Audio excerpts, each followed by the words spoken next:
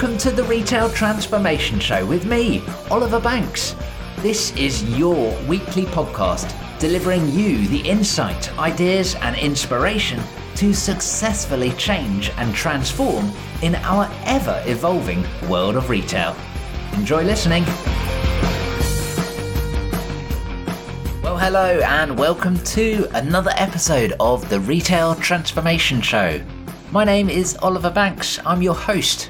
I'm a transformation specialist and I work with retailers and brands to help drive transformation forwards. As a consultant and advisor, I've worked with many big name retailers and global brands to deliver a number of different changes and improvement initiatives, from creating new business propositions, unlocking new revenue streams, and defining the ideal operating model. I can help you to navigate disruption and accelerate towards positive, profitable change. Thank you for tuning in today. This one is episode number 256, number 256. In the last episode, we spoke about the opportunity of discovering a new business model to drive growth and ultimately profitability. I revealed research from Bain that suggested by 2030, half of retailers' profits are going to come from new business models. That's a significant leap up, and it's something we need to start thinking about much more right now. And in this episode, we're going to explore how you can take that idea of creating a new business model and actually bring it into reality, discovering the steps along the way that will find a viable and realistic avenue for you to follow. The show notes from today are over at obandco.uk/256. That's obandco.uk/256. And over there, I will include my contact details if you'd like to reach out and have a discussion about how you can create a new business model and look to supplement your revenues and profits with a new way of working. So where do we all begin? Well, for me, it's about being clear about the opportunity in front of you and making sure it's the right opportunity at the right time. You've got to consider what else is going on within the business right now. What are the biggest challenges that exist? Where are the key priorities right now? If the business is requiring an urgent modernization, whilst it might be nice to think about new business models, it's probably not the right time. There are probably more pressing things to get hold of, which I'm sure you can appreciate. However, it's also important to recognize that creating a new business model does take time to define it, to develop it, but most importantly, to scale it up. If we're talking about that Bain research, which I'll put the link on the show notes, by the way, if we're talking about that Bain research that says by 2030, 50% of retailers' profits are coming from these Engine 2 business models, as they describe it, this is not an activity to start working on in 2029, right? That is not going to suddenly pivot the business. And whilst you might therefore be working on short-term initiatives, it's also worth starting a little bit of research, a little bit of creativity into where are we going? What is this potential future that we could work towards? And with the assumption that it is the right time organisationally to start thinking about a big transformation. And let's be honest, finding a new business model is a big fundamental type of transformation. Then it's important to recognise what is that opportunity? What is the new business model that we're going to pursue? As I spoke about in the last episode, there are so many different opportunities out there, lots of different directions to take, and all might seem viable, right? But you can't realistically pursue every single opportunity all at once. I used to have a business coach that would liken it to the analogy of chasing rabbits. And if you imagine you're trying to catch a rabbit from a little group of rabbits, there's probably a technical name for a group of rabbits, I'm sure. But if you try and catch one, they all suddenly scatter and you can't get to any of them. But if you focus in on one or maybe two, there's a much higher chance of managing to get your hands on it. So the watch out is don't try and pursue every single opportunity, but focus in on just a couple. The opposite watch out is true though, particularly as an existing company where you've got a speciality around your category, your ways of working, your business ultimately. And with all of that expert knowledge, the danger is that proverbially, when you're a hammer, all you see is nails. So are you only going to see the opportunities that you're already highly familiar with? Perhaps you need to make sure that you're looking a little harder, using a little bit more creativity, a little bit more openness around the different opportunities in front of you. For example, it might feel comfortable to say, let's open a marketplace business model within the same categories that we already play in. Because we understand that. We understand the customer needs. And that's true. And that might present a great opportunity. But are you therefore leaving other big, arguably bigger, opportunities on the table? Be sure to critique all of the options in front of you before deciding which ones to explore further. Connected to this, it's also important to really start thinking about the uniqueness. Where is the value for the customer? And we'll come back to the customer in just a moment, so hold that thought. And connected to this uniqueness, what is the value that you bring to the initiative? The unique value. Last time we spoke about the concept of valueless assets. So what is your valueless asset that you could focus the new business model around? Maybe you've got vast footfall or web traffic numbers. Maybe you've got an extensive store network that means that you're very close to each consumer across a whole country.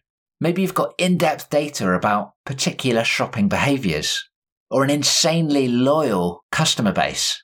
Maybe it's about the way of working within the company. Perhaps you've got very efficient and scalable operations or a perfectly tweaked and optimized homegrown IT system infrastructure and architecture.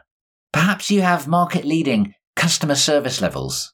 And there are many, many more valueless assets that you could have. And if you're not sure what I'm talking about when I say valueless asset, go and check out the last episode, episode 255. But to that very last point, please ensure that they are extremely good. They are market leading. Other companies are holding you up as the benchmark to aspire to on that particular topic. I'm sure you can imagine there are many companies that say, oh, we've got this very, very loyal customer base. But do you? Across the whole retail market, do you have a really loyal customer base, or is it actually average? Because if everyone has that same attribute, there is no uniqueness to your new business model. There is no strategic moat that stops a competitor from suddenly marching in with, let's say in this example, an even more loyal customer base and taking away your new market share. Additionally, when you're thinking about your points of uniqueness, it must be meaningful for the customers, which we'll come back to, meaningful for the customers and meaningful for the future as well. So it might be true that your business has been operational for 100 years. Don't get me wrong, that's wonderful. Lots of lovely heritage. Clearly it's pretty unique, and it's going to be difficult to replicate 100 years of trading history. But does it actually mean anything for the future or for your customers? And there are lots of examples of this where you could say, oh, we've got a much loved brand and everything. Again, is it truly unique? Is it market leading? And is it meaningful? Now, we've mentioned customers a couple of times already, and it's truly important to start thinking about who is the customer for this new business model. Who is going to value what you have to offer? And start with identifying the customer. Who is that going to be? And it might not be the end consumer anymore. Particularly if you're exploring aspects like B2B retail as a service opportunities or even retail media. There, the customer is no longer the consumer. It's almost like the opposite of direct to consumer, D2C, but instead going indirect to consumer. So start to think about who the customer is and actually what do you mean by customer in air quotes? Who is it? Who is the customer? Is it the person paying the bills? Is it the person consuming the output? And you might have a variety of customers that each have an interest in the new business model, right? Retail media is a great example of that. So with these customers in mind, understand what their challenges are, what their goals are, their hopes, their fears, and given the solution that you are starting to think about, how are they currently tackling this area? Why is it that your solution would be able to solve it better? And for this, start to think about what else is it that you bring to the party of this new business model. Again, ideally something that you already have as a valueless asset within the company. Maybe it's a particular element of segmentation or industry relationships. Maybe it's around expertise and particular trade secrets that you have developed in your core business. Or maybe it's around systems and system capability. There are many different things that you could add in here and say, we've got this unique opportunity, and what's more is that we can bring a lot more to the party. We can make this a lot more valuable for the customer. And what this is doing is it's taking these valueless assets and it is making them meaningful for a new paying customer. It creates this new business model that is not the traditional buy, move, sell model that we were talking about last time. Now, it could also be possible to make an acquisition of another company, perhaps that already has a different business model in place, and you could just buy it up and ta-da, there you go. And that's true. But also, what would you know about that particular market? How could you supplement that acquisition with the valueless assets that exist within the company already? If you are just buying a new business for the sake of it, essentially, yes, it might be nice and easy, but it could end up that you are just buying a mirage. You don't really understand what it is in front of you, and suddenly everything evaporates when you get close. And so the next element to start thinking about is the overall viability of the new business. And here we start to think about finances and numbers and performance. And it gets pretty tricky, if I'm honest, because suddenly you're trying to forecast a number that you have no experience in, no background in. There are no year-on-year numbers that you can bring forward, almost copying and pasting the Excel formula across the years. So therefore, you're going to need to create a new business forecast and a new financial model as well. You're going to have new inputs, new outputs, and there will be impacts across the whole P&L, as I'm sure you can imagine. Equally, these forecasts are going to be needed throughout the business for use in operational planning, growth opportunities, etc. But given the fact that you have no experience in this new business model, you don't really have any rock-solid forecasts. You've got to remain agile. You've got to start thinking about how you can create capacity for the new business within the core business. And maybe that is warehouse capacity, maybe that is P&L revenue capacity, who knows? Depends on what your business is, right?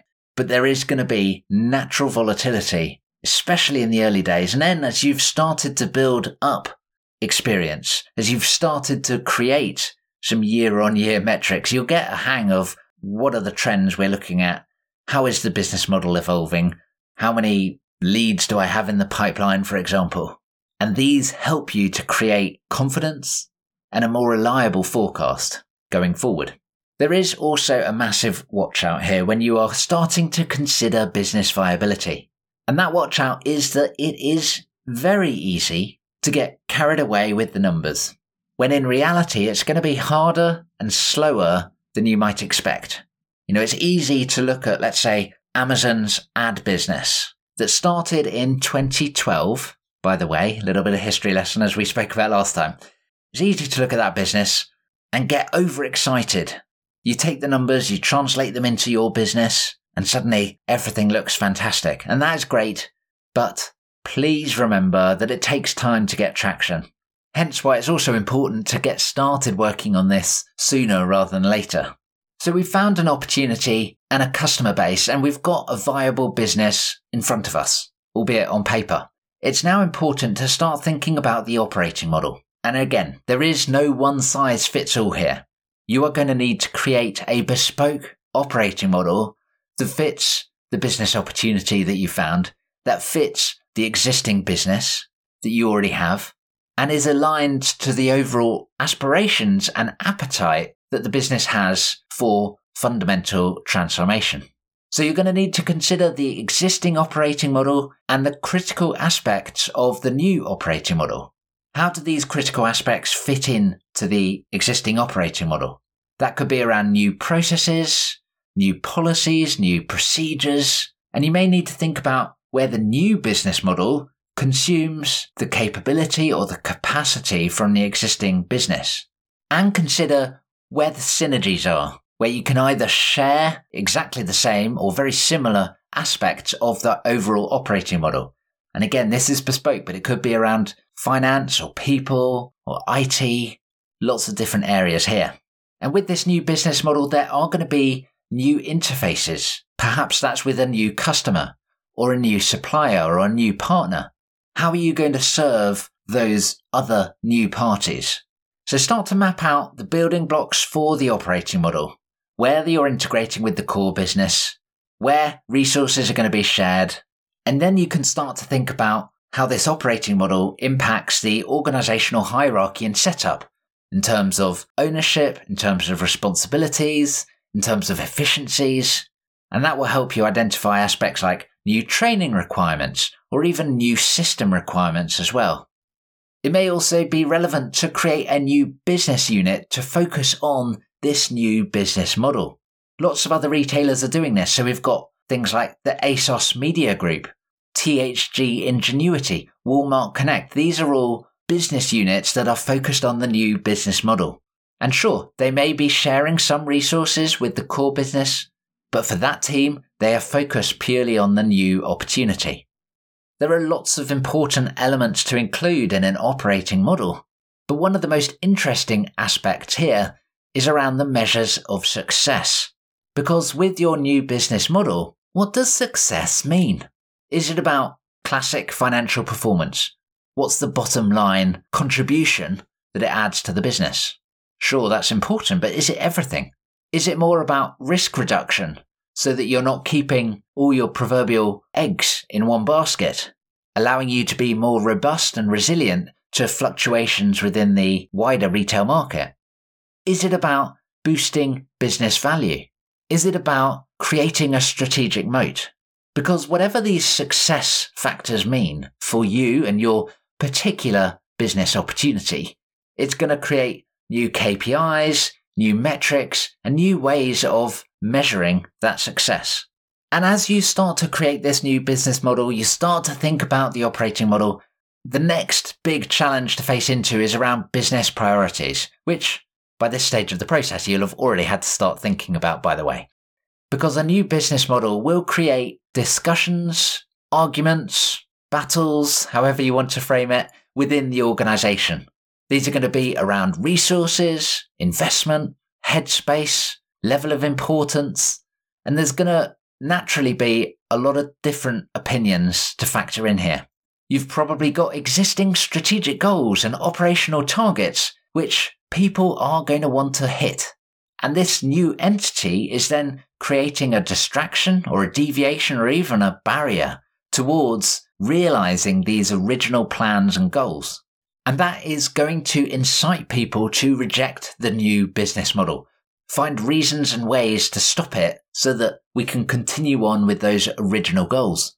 Think about the extent that someone is going to go to if their bonus becomes impacted because the original performance targets are not met, because the new business model has provided a worthy but legitimate distraction. That individual that has now got a lower bonus is not going to be the most supportive, I'm sure you can imagine. And that's going to create a passionate debate where someone, or maybe many people, have got huge literal investment in the outcome. And this can create conflict within and across the whole organization because you are now not one team anymore. You are not focused purely on one objective. And, by the way, chances are you already were struggling with different teams and different people focused on different objectives, right? You already felt siloed within the business, and a new business model is creating another silo. So prioritization is really important, and you may need to reset those strategic goals, those performance targets, in light of how the business model sits in the operating model. And when it comes to prioritization, this can go really one of two ways if we're playing with the extremes. You could consider the new business model small and insignificant. It's worth nothing relative to the core business. So it should always play second fiddle and basically never get any prioritization. Or, at the other end of the spectrum, it's an exciting new venture that is worth enormous amounts of money, 50%, let's say, of future profits, backed up with lots of examples of other companies that are generating loads and loads of positive results from it. And then you take your eye off the core business. But neither, of course, is the right answer. And it becomes challenging because you can't even compare like for like. The core business has got a different market. It has got different goals compared to the new business. And your core business, assuming you have done your main period of growth, is more around focusing on protecting market share, preventing decline, optimizing the operating model, squeezing out every little bit of customer value and business value. Whereas the new business model is focused on growth. It's focusing on reaching new customers, disrupting the market, disrupting the business. And so prioritization comes down to a choice where ultimately you are choosing to do one thing over another. And whilst we don't want to be so digital over that, yes or no, we want to break it down into smaller bite-sized decisions that allow us to ultimately play both at the same time. Now, when you're developing a new business model, there are loads of other challenges and watch-outs and lots of specific ones as well, based on your own unique circumstances. Aspects that you need to factor in, though, are around sales and marketing, which are going to be for a different angle, especially if you've got a different customer base and customer type.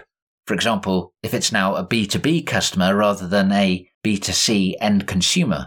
And the shift in sales and marketing means that you're going to need different processes around sales funnels, business development, CRMs, reporting. And it may also introduce elements that will impact the wider business as well. For example, around reward.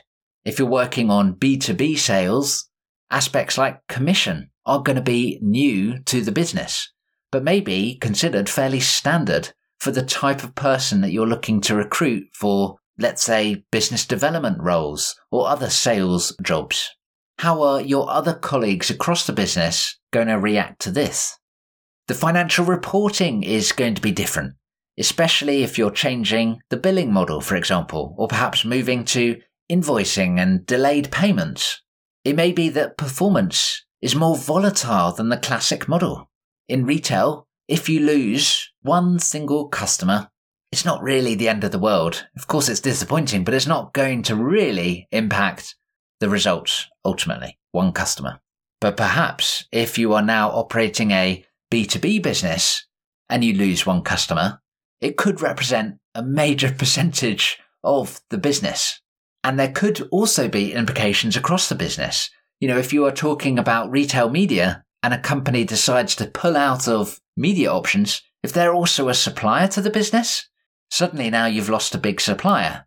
And that could lose you market share for the core business.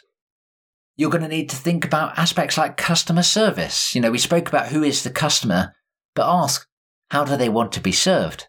Even if it's a different consumer segment, there may be different requirements. If you're working in a new category or you've got perhaps a service proposition, for example, you're going to need to include aspects like customer service in your broader operating model.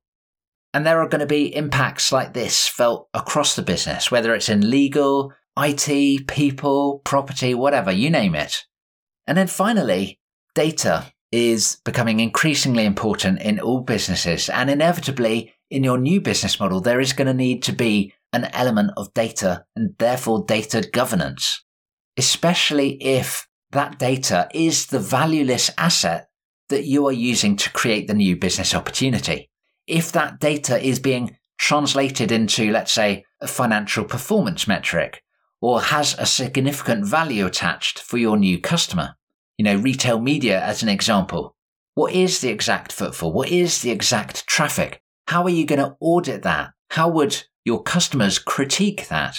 So data governance is going to need a bit of an overhaul as well.